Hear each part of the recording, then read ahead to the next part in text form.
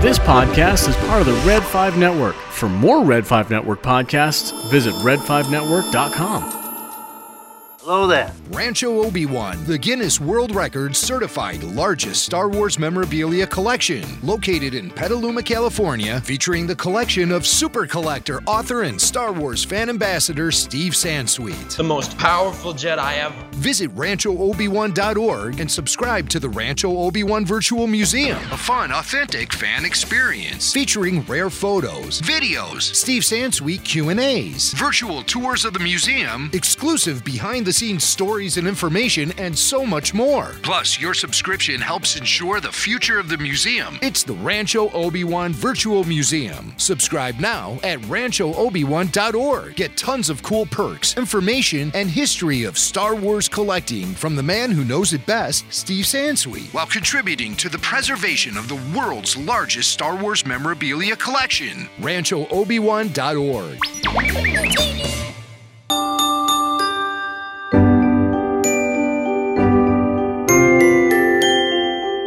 Hi, this is Iana, Adeline, and Elijah from the Padawan Report, and you're listening to the Scarif Scuttlebutt podcast. May the Force be with you.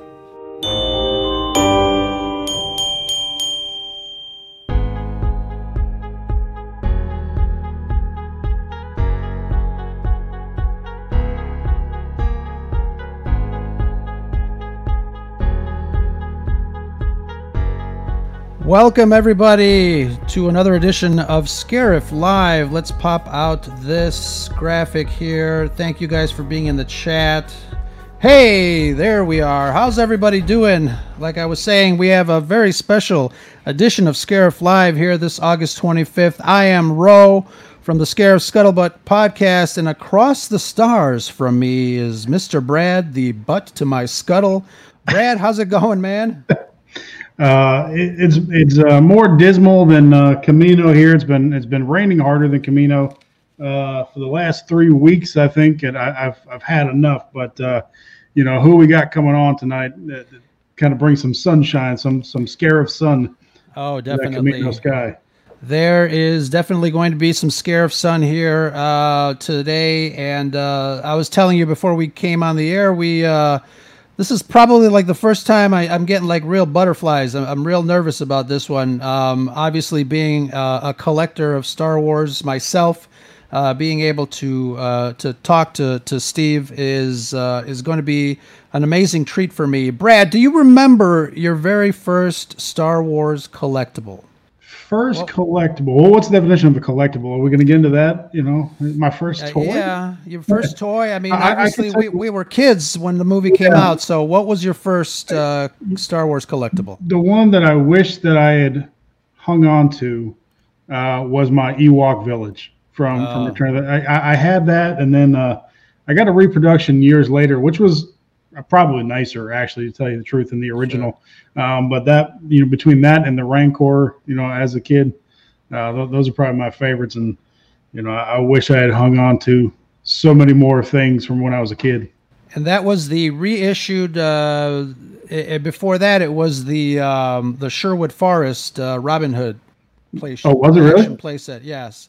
And we'll confirm that with Steve. I'm sure he's got all the details on that. But yeah, I mean, obviously all the toys a little bit there.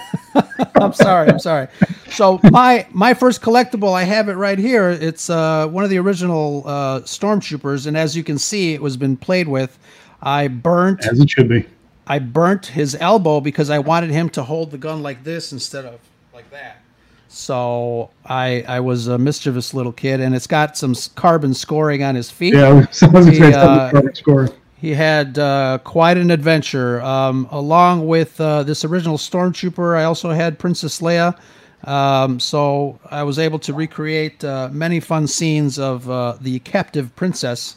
But I digress. Brad, are you going to ask me who we're going to be talking to this evening? I already said his name, but... Steve somebody. Who are we talking to? I'm glad you asked. So we've been very excited obviously, for this show. Many weeks in the planning. And if you're a fan of rooms and more rooms of Star Wars collectibles, then you've got to stick around for this. Guys in the chat, thank you very much for joining us. We're going to play a quick little sizzle reel and then come back, and we will start talking to Mr. Steve Sansweet. Stand by, everybody.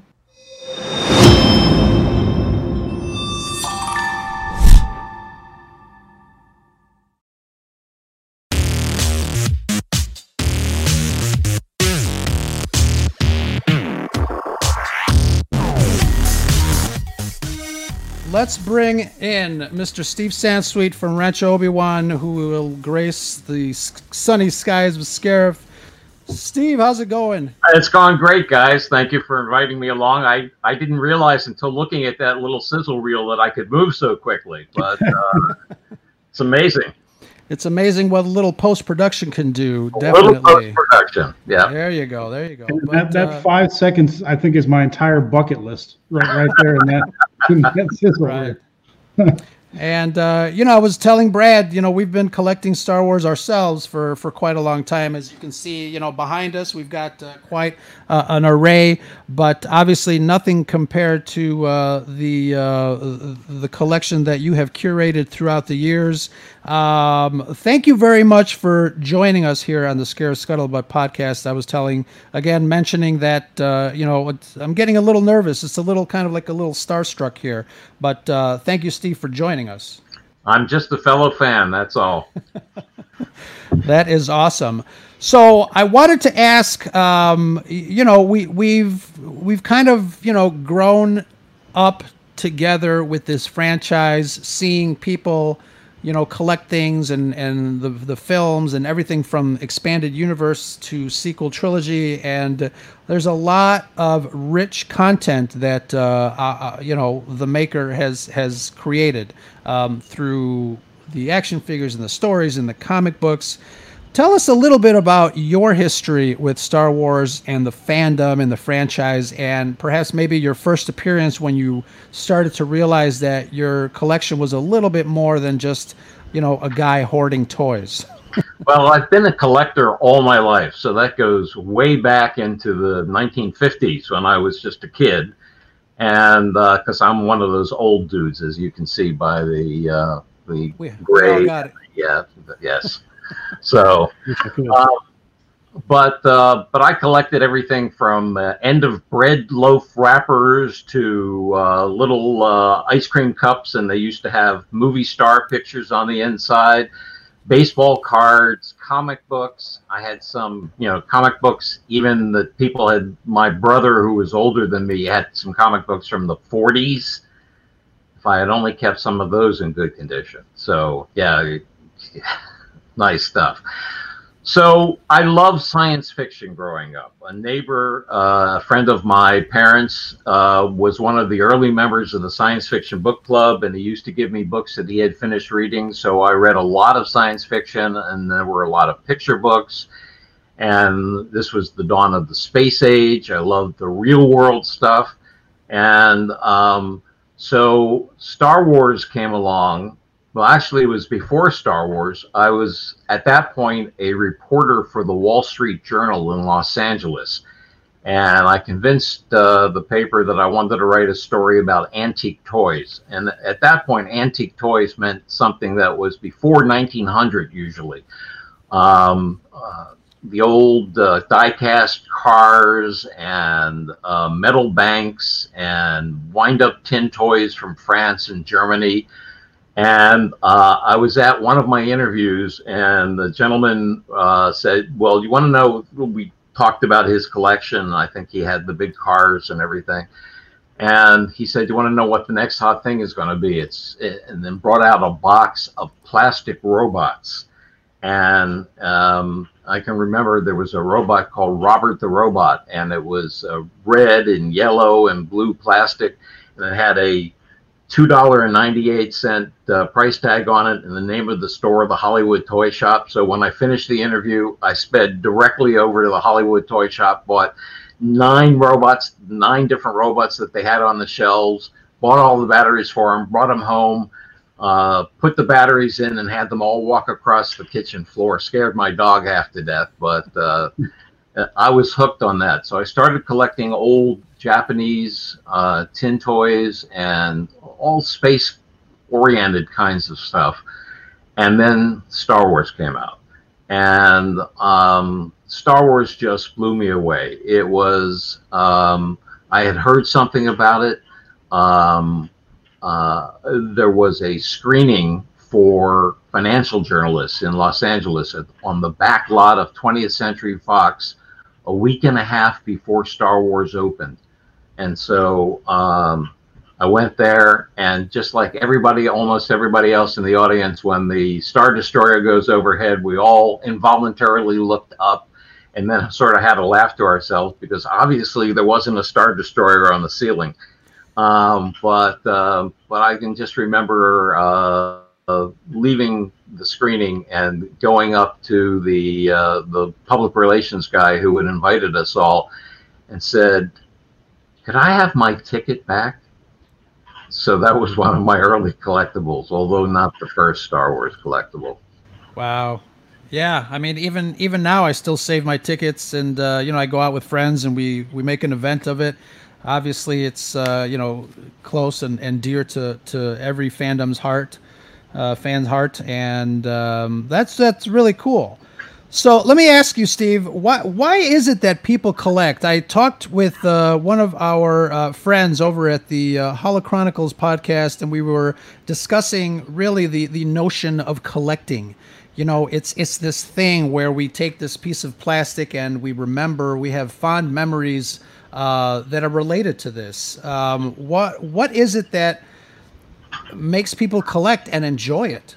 Well, I think that's the secret. It's the memories we have, the nostalgia we have, the ability when it comes to collecting something from a movie to take a piece of that movie home with you, to help relive it. In the case of the Star Wars, the toys, the action figures, and the vehicles, it was the ability to recreate scenes from the movie, make your own scenarios, have Luke and Han fighting over the hand of Princess Leia, although that turned out to be not such a good idea when we found out what we found out a little later in the saga.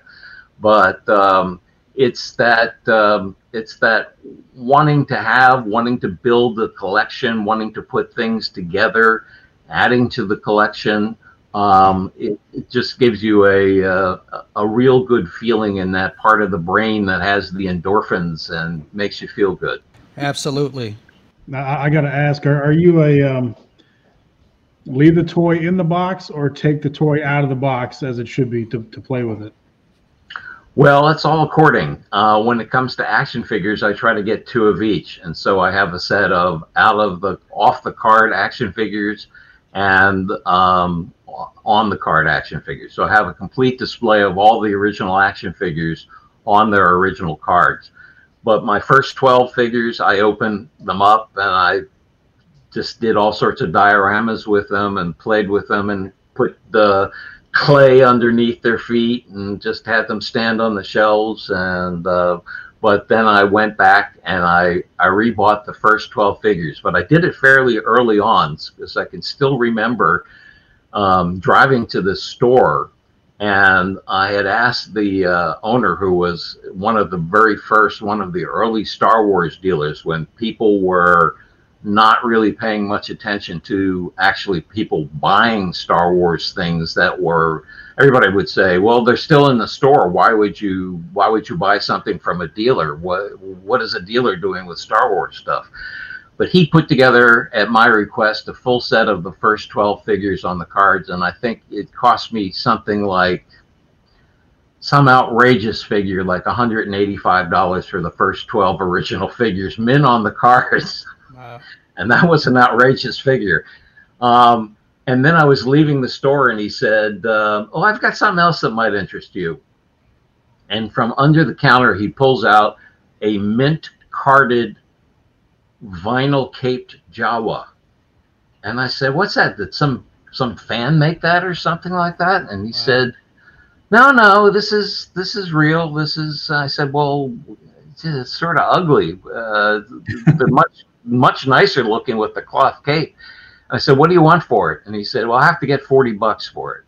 And I said, $40? Are you kidding me? I just gave you $185 for all 12 figures and you want $40? I said, I'll pass, thanks. And I didn't have much cash left, and he only took cash. So I went out to my car and didn't have much gas in the car and needed to drive a half hour to get home. And I start to put the key in the door lock, and something stopped me and said to me, stupid, you might not get another chance. And I went back in, bought it, and I just about made it home as the gas gauge was approaching zero. But I got my vinyl cape Jawa on the card, which I still have for $40. Holy smokes. What an awesome story.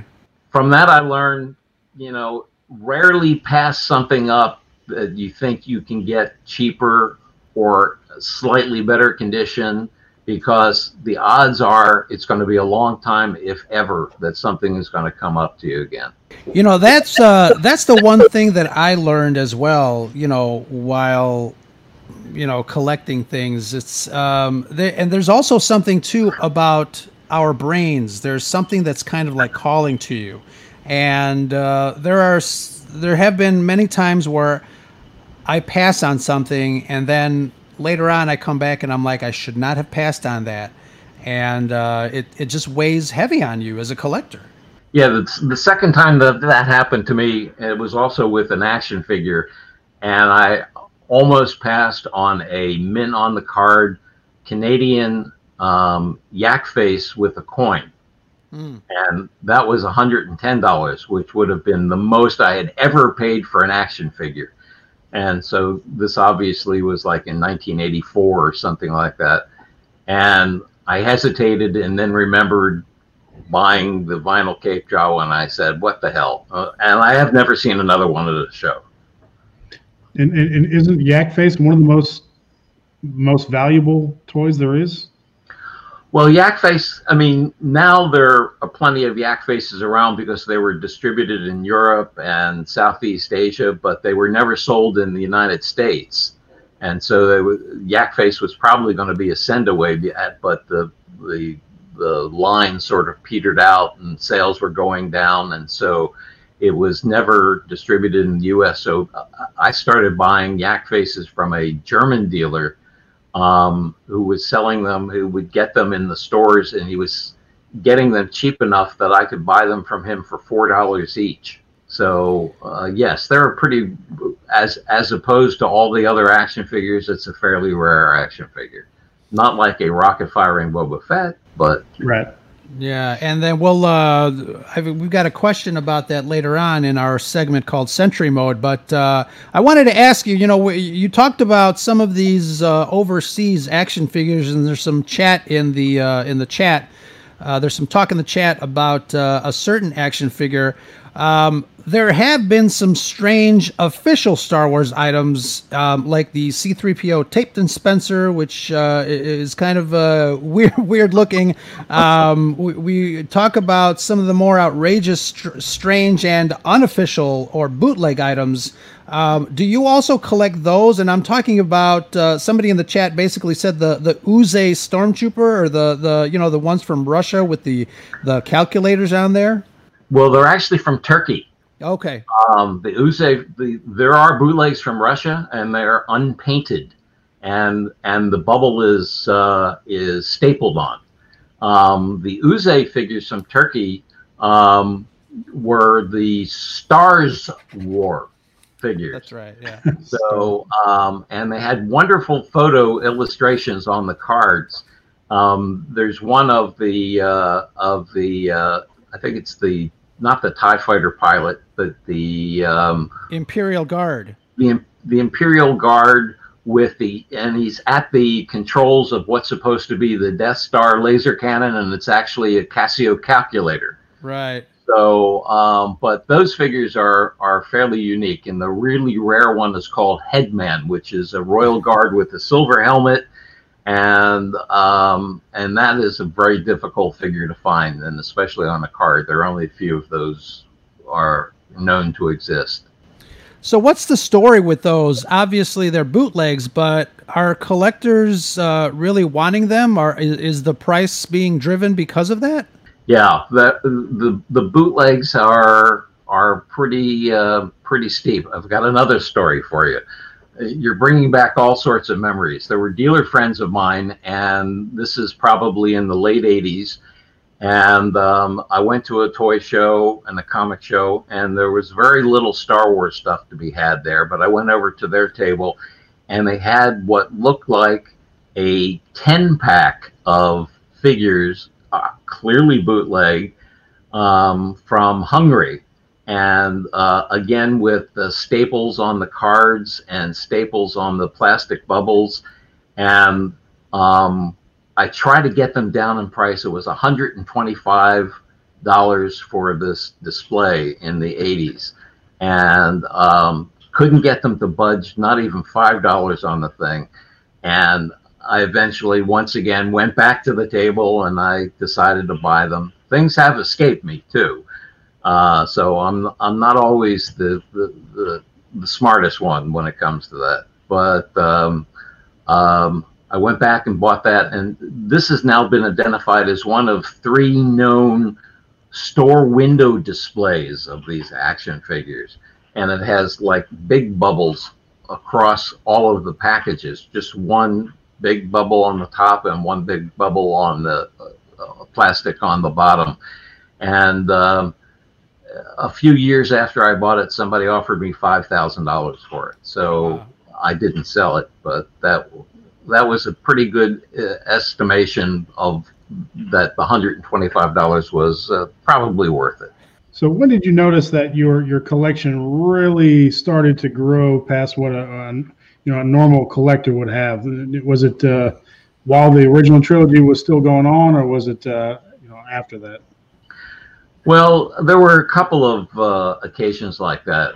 There was one when The Empire Strikes Back came out, and I realized that there were a number of things that I was missing, as far as like I didn't have the large 12-inch Obi-Wan Kenobi figure, and some of the smaller action figures on the Star Wars cards. And so I would go into toy shops looking to try to fill in the Star Wars collection while I was buying the Empire Strikes Back stuff new.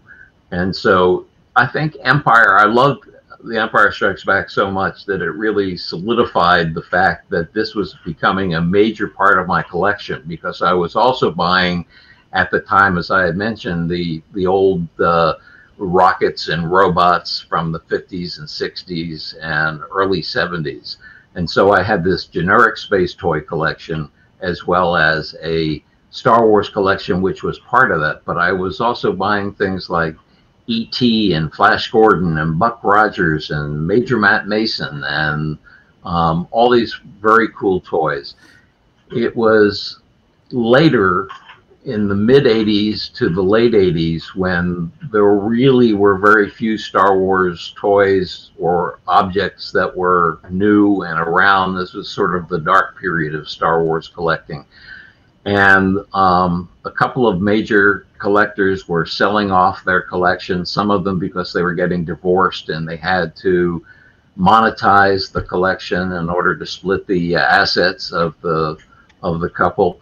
And I bought some really large chunks of 3 major collections, and one of which added hundreds of posters, early posters, to my collection, and another of which added a lot of foreign objects. And so it was at that point, around 87, 88, that I really decided that Star Wars was becoming the really important part of the collection.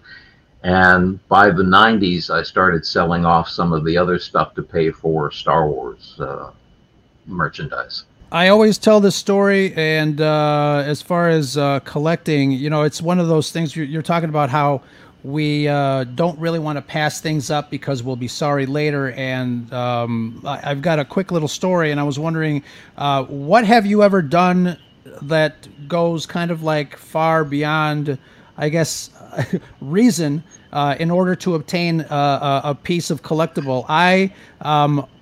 I've got a good one too. Yeah. I run a video production company. I've run it with a college buddy of mine since the early 90s. And I think on Craigslist, I saw that somebody was getting rid of an AT-AT. It was, I can't remember, it's right behind me, but it's oh, here it is. That one right there. Yep. So it was in a suburb like an hour away from Chicago. I contacted this person. I said, I'm going to go get it in the morning. I'll be there at like 9 a.m. sharp, ready to go. I got money. Let's do this.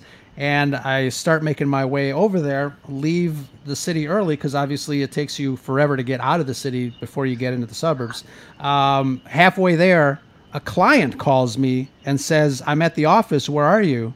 And I totally forgot that I set up a voiceover session with this client. Unfortunately I had to make something up, but there was no way that I was not going to get this AT-AT. I got there. Unfortunately, I did lose the client, but there she is. There she is. What's one client? Exactly. You know, I got the AT-AT forever. The clients come and go. But do you have any stories like that? What is the craziest thing you've ever done for a collectible? I brought a second mortgage on my house. You won. Yeah. Well, this was an opportunity that I knew that if I had passed up, I would regret for the rest of my life. And it was a chance to buy some things directly from Gary Kurtz, nice. Producer of Star Wars and The Empire Strikes Back. And Gary had a bunch of models, some of which were screen used and some of which were made for him by the model shop at ILM and were exactly like the ones that were used in the making of Star Wars. He was in charge of, he made a lot of stuff like that as gifts for some of the major vendors and for some of the people at the movie studios and things like that. And Gary ended up moving to England, and he still had a lot of stuff in a storage locker in Los Angeles where I was living at the time.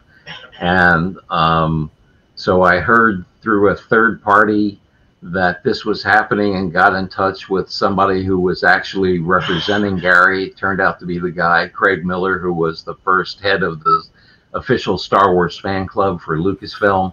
And Craig and I have since become good friends. And I went over to Craig's house. He had all the stuff out of the locker, and there were all of these models. And I mean, it was just like, oh my God, I was really nervous. And he told me about what the price was on these things. I think there were 13 different pieces. And I went home and I thought about it, and I called him the next day and I said, well, Craig, I'm interested. And he said, well, which one do you want? And I said, all of them. And that's when I literally got a second mortgage on the house and used some of that money to buy the Kurtz collection. Wow, that's which amazing. He had a lot more stuff, but back in England. But that was a one-time opportunity, and that's the kind of thing that you kick yourself if, for instance, if you had passed up that AT-AT. I would definitely be kicking myself. It's a beautiful piece, and it didn't come with packaging, so I'm not exactly sure. It's got some label on the bottom that I have to kind of look at, but it's a beautiful piece, very nicely detailed and weathered. Ro, you should let me go first. Like, how can I compare with Gary Kurtz? I mean, like, so mine involves Burger King, and now I'm supposed to go after Gary Kurtz. Like, that ain't right. When Revenge of the Sith came out, 2005, I was on my first submarine, and Burger King was running their line of Happy Meal toys with really nice collectibles. I still have them upstairs, but I went out to sea at that time, right after Revenge of the Sith came out. But I tasked my wife with I need every single one of those collectibles. Of course. And I got notes from her. She God bless her, she got so sick of Burger King because she kept going. And I guess either it wasn't a thing at that time, or maybe they changed it. You couldn't just buy the toys.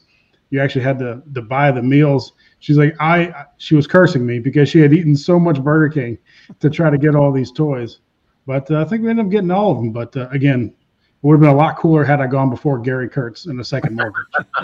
The thing is that it was a collection and you wanted to get everything in it. And so you were passionate about it, and your wife helped you. So that's a great story.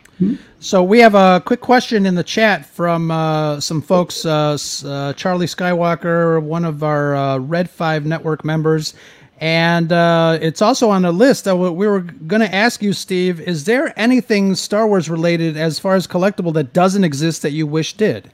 Well, I've always wanted a set of the holographic chess pieces from the Cantina, and I've got a table, a chessboard table that my good friend Philip Wise in Texas made 3 of them or 4 of them, and it's a beautiful piece and it has electronics in it, and then we got someone else to actually sculpt these things, but I always thought they'd make amazing toys. And a diorama for a collector, you put it on just a round piece that looks like the top of the holographic chessboard, and you have your own Dejarik set. And a company in Japan actually made 2 of the pieces, and then I guess they didn't sell, so it just tells you how much my idea is worth in the marketplace. But those are the only 2 pieces that were ever made. 2 of the 7 or 8 pieces. Is there something now that exists that you're trying to get your hands on?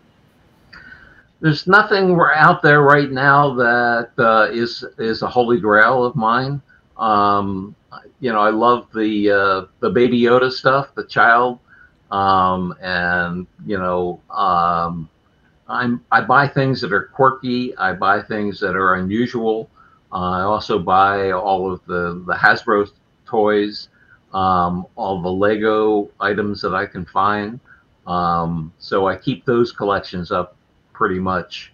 I've given up on some areas. I collect the comic books. So when Dark Horse lost their contract and it switched to Marvel, so I think I have about 100 of the #1 covers from the revived Star Wars Marvel run, and so that was sort of fun tracking down through stores and eBay and my comic book dealer.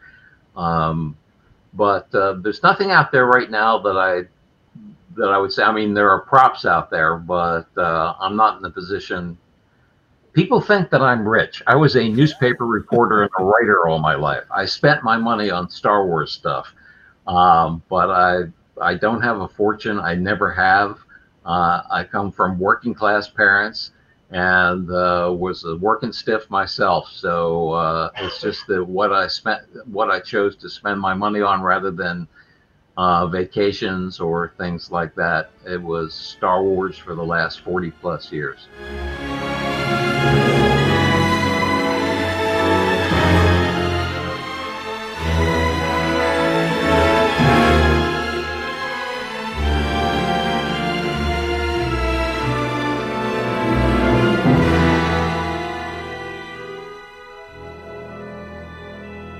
Collectibles.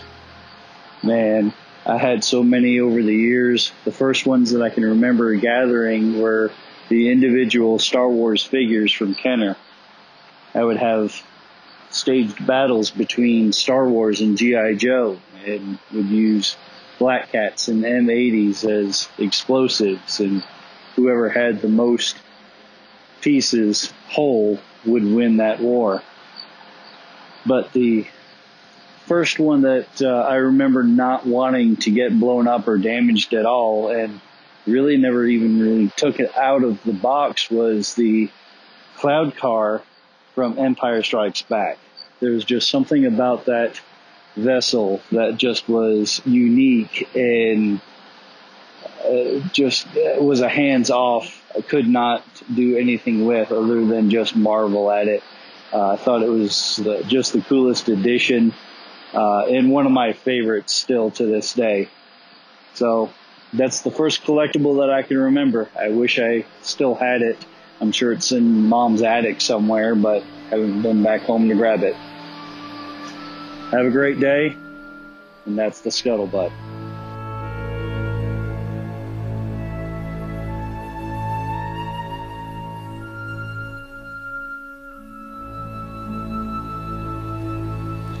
That I feel that money well spent, obviously, for a lot of us anyways.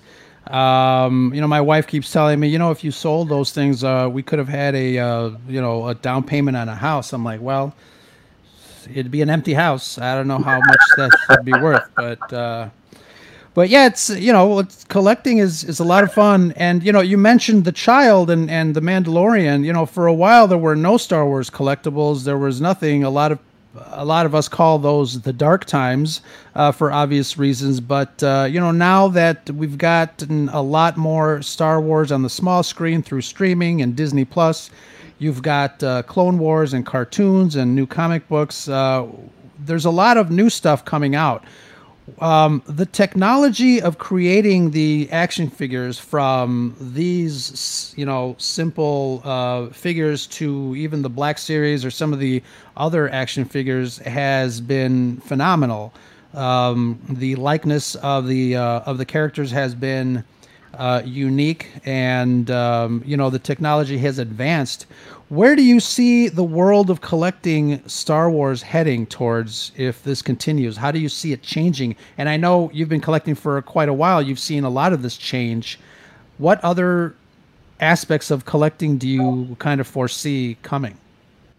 Well, there's always the question of what technology can add to a product. I mean, they tried that with the CommTalk chips, right? CommTech chips.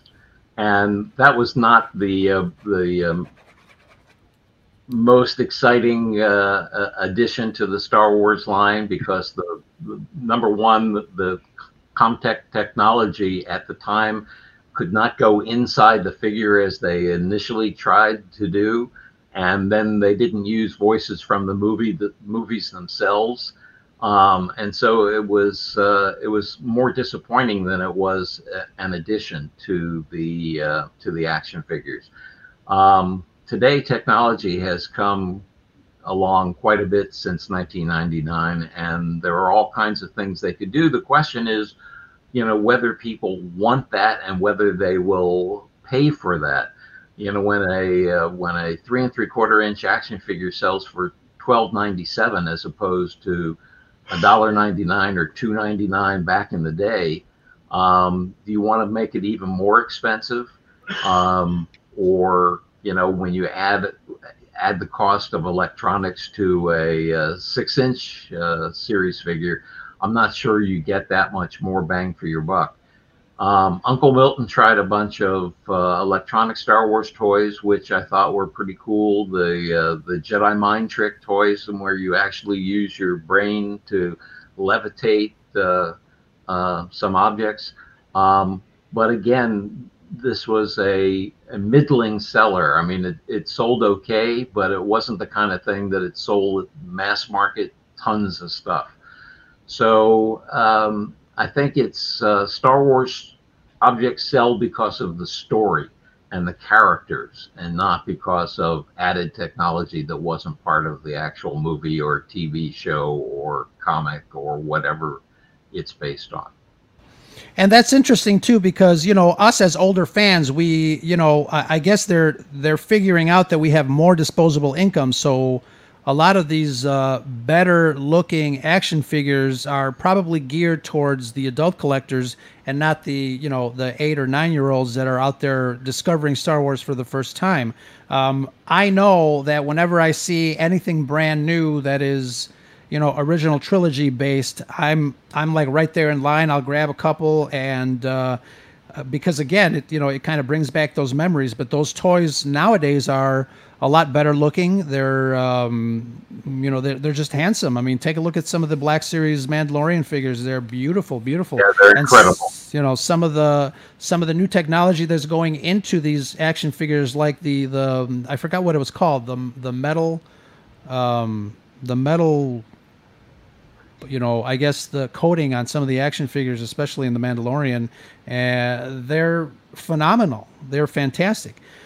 Then there's some of the really high-end collectibles for older collectors, like the Lladro, Lladro, the porcelain figures that women have collected for a long time, and now they've done a Star Wars line, and they've done the Queen Amidala was their first one. And it was about, maybe 12 to 18 inches tall. And it was only $2,400. So put it on my Scarif card. You're going to get a second mortgage for that. How many action figures could you buy for that? Now they've just come out with a Princess Leia figure too. So a little beyond me right now. Yeah, but I know Brad wants to ask you about the encyclopedia, but we have a friend of ours in the chat, Mr. Pete Fletzer, wanted to ask, what is your favorite action figure of all time? You have to ask. My favorite action figure of all time, I think, is the original Ben Kenobi figure, because I based everything here at Rancho Obi-Wan on the character Obi-Wan Kenobi, because he really talked to me. He was a mentor for Luke Skywalker, and got Luke to leave his comfortable existence and go on his journey of a lifetime. And in my personal and professional careers, I've been a mentor too. I've brought in people to the Wall Street Journal, to Lucasfilm, and have acted as a mentor towards them. And so Obi-Wan is a prime character as far as I'm concerned in Star Wars, and I still treasure that original Obi-Wan that I bought all of those years ago. Totally makes sense. Then there's the rocket firing Boba Fett's, but that's another story. So I wanted to ask you about that, because since you brought it up twice already, we had a little debate between another friend of mine who also works at NBC with me here in Chicago. The rocket firing Boba Fett, I'm thinking that I'm telling him, we're kind of arguing back and forth. Was that ever released to the public? Yes or no? No, not the original rocket firing Boba Fett. There was a product safety issue, and the story goes that Mattel had some Battlestar Galactica ships out there, and they had rockets about the size of the missile in the Boba Fett backpack, and it choked a young kid. And so the Product Safety Commission came up with the so-called choke tube. And if anything was smaller than the choke tube, you couldn't have it as part of a toy. Even though you had the information on the action figure card that says ages 3 and up, ages 4 and up, you would still have problems with that. So they tried a couple of versions. The first version was the so-called L slot. So the firing mechanism came down and the tab went over in like a backward L. And then they were still developing the figure. And so the L slot figure is an all blue plastic figure with an 8-sided missile. And then they tried a J slot. So there was actually a tab that came down and then it went up a little. So it was a backward J. And that was a painted figure. And that was a 4-sided missile or rocket. And the problem with that is the rocket was still the same size, and it still could have choked a kid. And so neither of those were ever produced. And what were sent out, although I think there is one example of a rocket firing Boba Fett that I've heard about. But what was sent out was a sonic welded missile in the backpack and no firing mechanism, and with a note saying, sorry, but for product safety reasons, we're sending you this without the rocket firing feature. And if you're disappointed, we'd be happy to send this back, and we'd be happy to send you a different figure. So Boba was much more dangerous as a toy than he was in the movie, is what we're saying here. Nice. Yeah, Brad, so nice. we definitely want to get into Rancho Obi-Wan, but yeah, Ro promised me I could take a second to talk about one of my favorite collectibles, and we mentioned it right before the show, and that is the Star Wars Encyclopedia by Mr. Steve Sansweet. One of my, I think one of the first, I don't know, major reference material that I bought for Star Wars. I still love it. It's still my go-to reference. I'll check that. You know, I'll flip right to a page. You know, canon, non-canon doesn't matter to me. The entries are just so in depth. So you know, thank you for that reference first off. That came out in 1998, and yep. It was one of the reasons that I decided to leave the Wall Street Journal and go to Lucasfilm.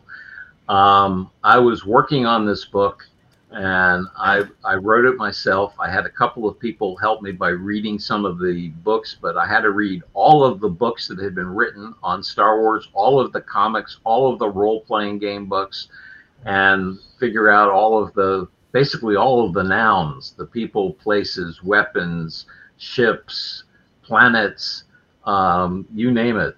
And it was taking me a long time to put this together. I would go to work during the day, and at night I would go down to my office and my home office and work on the encyclopedia, but it was just dragging on forever.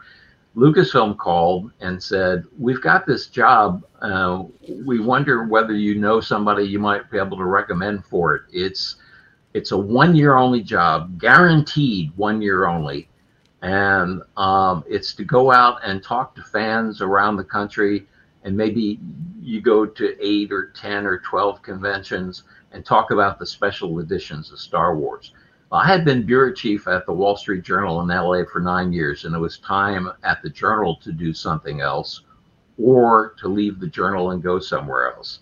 And I decided that if I had this job at Lucasfilm, it meant, number one, I could stay in my house in Los Angeles, go out on a Friday, go to a weekend convention, come back on a Sunday or a Monday, and be able to work on the encyclopedia during the week.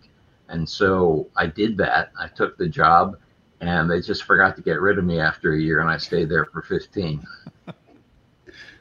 And how long did that end up taking you from start to finish? The encyclopedia took about a year of writing. Wow. Yeah, and that was working 3, 4, sometimes 5 days a week on it. It was writing and reading all of the source material. And you can get stuck in a rabbit hole in that encyclopedia too, because each entry is cross-referenced with the other entries, so you can just keep on digging. You know, you got the whole Jedi archives right there in one book. Well, the second encyclopedia, which came out in 2008, is 3 volumes, so it's about 3 times the size. And I had a cadre of 7 other writers and editors working on it with me. But then I wrote through the whole thing so it would read as if it was written by one hand. And in fact, it was, but that's because I wrote through it. But Pablo Hidalgo, Bob Vetus, who was a fan who had done his own online Star Wars encyclopedia, which was an amazing job, was essential to putting together this bigger book. I don't know that there will ever be another Star Wars encyclopedia quite like that. Well, it seems like, you know, obviously with more material coming out, you know, sooner rather than later, it's got to be a very difficult task now to kind of put everything that has been used, you know, in book form and try to keep track of it. What a monumental task to begin with. Well, when you see the size of the Rancho Obi-Wan library, which is a Star Wars books only or Star Wars related books only, you'll understand why it's like a near impossible task. And Lucasfilm and under Disney has been putting out a lot more in the way of kids books and young adult novels and so much stuff. Yeah, that's crazy. So, obviously we want to give you an opportunity to talk to a little bit about Rancho Obi-Wan and what has been going on. Obviously, as I mentioned before we got started, the pandemic and the situation with everything that's going on in the world has really put a wrench into things. People aren't going to the movies, people aren't going to museums and things like that.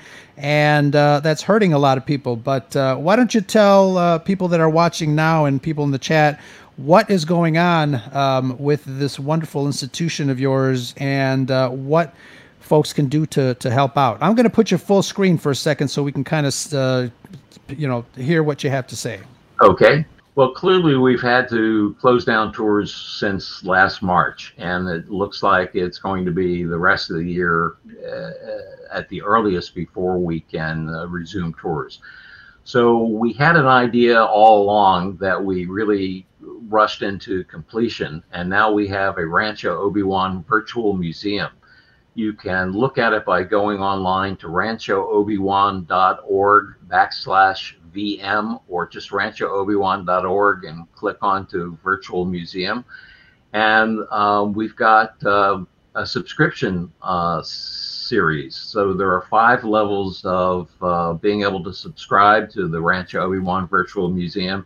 And every week there's new content. There's video about the collection, specific collectibles. There's chats with me about my life and some war stories of working at the newspapers, writing books, working at Lucasfilm. There's peeks behind the scenes at events like celebrations or visit by Ralph McQuarrie to Rancho Obi-Wan.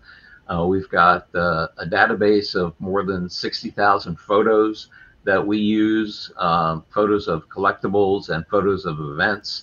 We're going to do things like go to places in Rancho Obi-Wan that you really couldn't go on a tour, like some of the lofts, places that I haven't visited for like the last 10 years and don't know what's up there. So we could find some zombies or Jedi. I'm not exactly sure what, but it's a way to sort of visit Rancho Obi-Wan in the days when tours aren't possible or you live far away.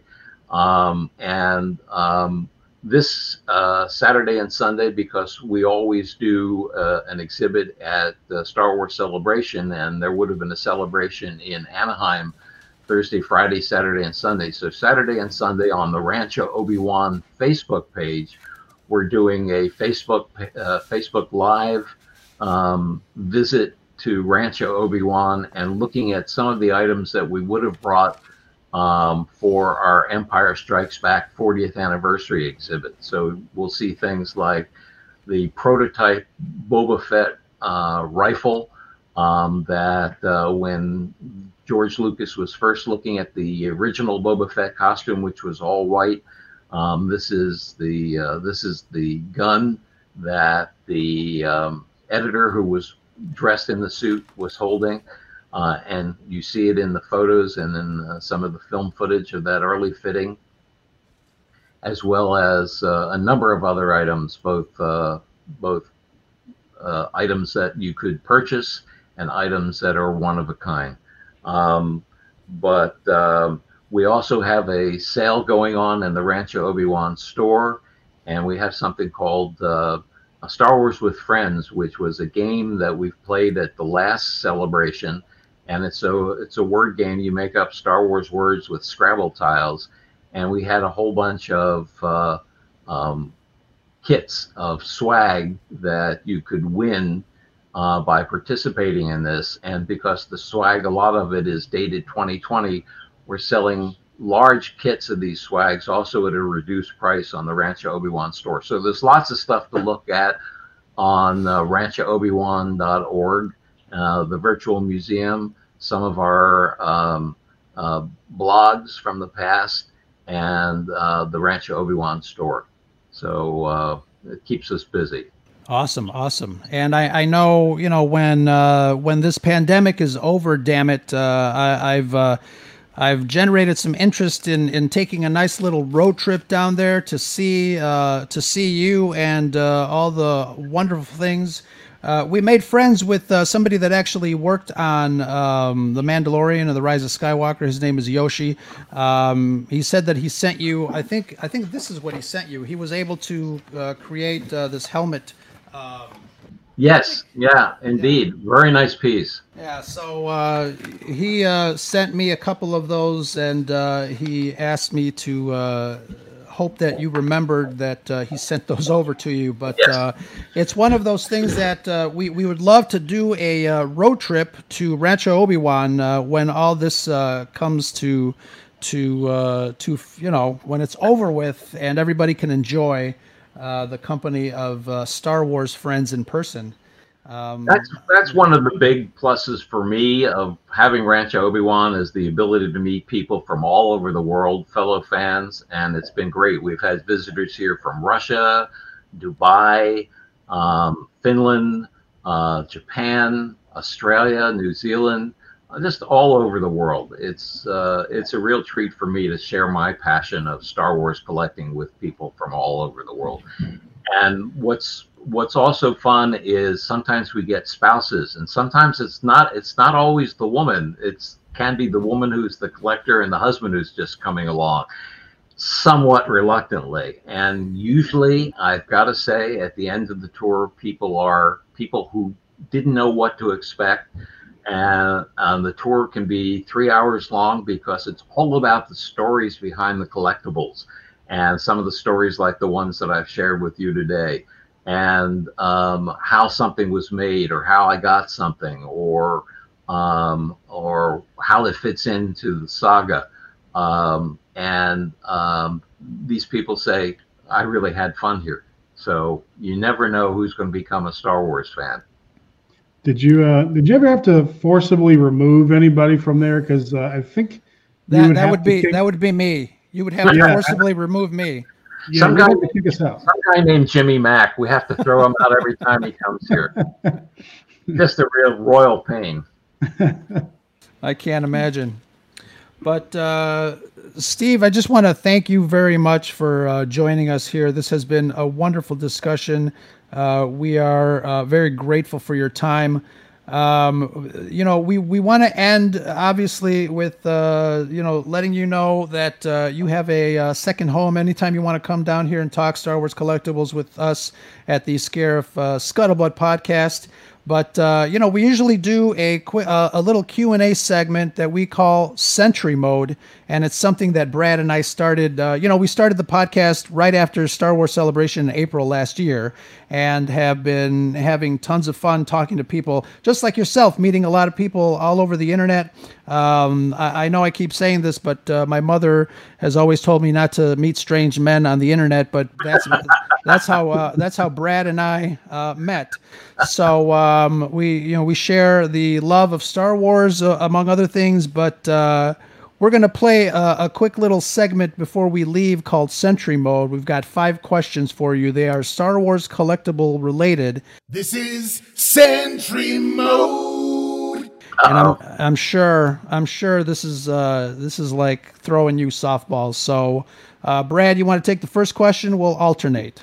Sure. And just for the record, if Steve has different answers than what we have, we're going to take his answers as the correct ones, and we'll just say we were wrong in the answer that we provided. Exactly. All right, Steve. First one. Name. See, this. I can't. Bro. Name the first company that had a licensing deal to create Star Wars action figures. Kenner Products, a subsidiary of General Mills Fun Group. Excellent. I think he's right, Brad. I think he's right as well. Yeah. Mm-hmm. All right, number 2, Sentry Mode. Name the action figure line that was released in the mid-90s that made most of our heroes look like they took too much steroids. Power of the Force 2, Power of the Force 2. That is correct. And I still have a lot of those. And everybody had a jetpack for some reason. Han Solo Flex. Yeah. All right. What were the small toy vehicles that were marketed as being just outside the camera view of the movies? Well, that's my good friend Mark Boudreau, who designed all of the mini rigs. Excellent. Yeah. And he did a wonderful job on those. They really do look like they were part of the movie, or should be someplace in the movie. I love those stories, and watching the episode of The Toys That Made Us really brought back a lot, especially with those, and just hearing the story of how Lucasfilm and Kenner, got together to bring so much joy to many children across the world. It's a fantastic story. If it hadn't been Kenner, it wouldn't have been anybody, because they were the last resort, and they were just a middling size toy company. They were probably the 5th largest toy company in the U.S., and Lucasfilm and 20th Century Fox had gotten shut out of all the major toy makers. So somebody was very smart at the time. Yeah, definitely. Question number 4. According to Collectibles lore, what's the most expensive Star Wars action figure that exists? And I just wrote down 3 based on quick quiz that I kind of researched before, but like Brad said, whatever you say is probably more right than anything. Well, it's all according whether you count the couple of handfuls of rocket-firing Boba Fett's that are out there. That would be absolutely by far the most valuable. Some of those have gone for well over $100,000. Wow. And then we as far as more accessible ones, the Vinyl Cape Jawa on the card would be one of them. Yak Face would be up there, but definitely the rocket firing Fett. And I know I see a lot of them on eBay that are reproductions, and I think I'm going to pick one up just to say at least I have a reproduction. But those are pretty good. Yeah, they're done by a guy in Singapore. Yeah. All right, last question. Pretty sure we can go 5 for 5 here. On Kenner's X-Wing, how do you lock S-foils in attack position? You press a little thingy in the back. Wait a second. It's been a long time since I've locked my X-foils in position. Think carefully, Steve. Hey, Ro, what was your source for the answer? Do you have one for a source, or is this? No, I have an X-Wing. You have that one? You have Kenner's? Yeah. Okay. What's the answer? The R2-D2 head on the back. When you push it down, yes, I forgot. It locks up. Yep, you're right. Woohoo! Okay, 4 for 5. No, he forgot, but he knew it at one point, so we're giving him 5 for 5. Yeah. That's how we give him a comeback. This is Sentry Mode. Awesome, Steve. Well, again, I hope you had fun discussing Star Wars collectibles with us as much as we had fun with you.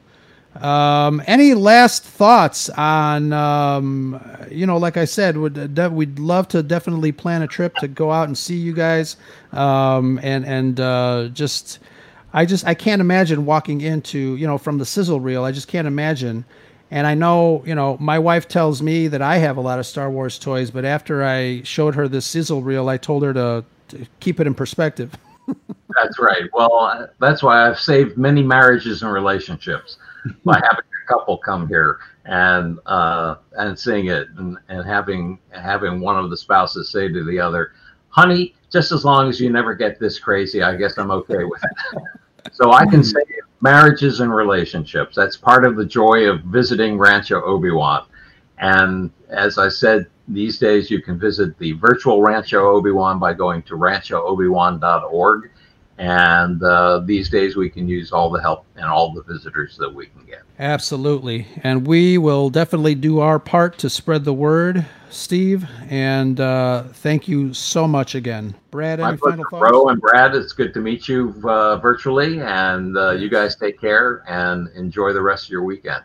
You do the same. Can I ask a favor? Can you just say your name? And we usually sign off with a little catchphrase that we've developed for our podcast. We say, "That's the Scuttlebutt." This is Steve Sansweet, and that's the Scuttlebutt. Greetings, listener. Just a reminder that the podcast you just heard is a proud member of the Red 5 Network family. Red5Network.com offers you a great variety of shows you'll be sure to love. So the next time you're itching for quality content, make sure you head over to Red5Network.com. You'll find this podcast along with a whole lot more. All wings report in. It's the Red 5 Network.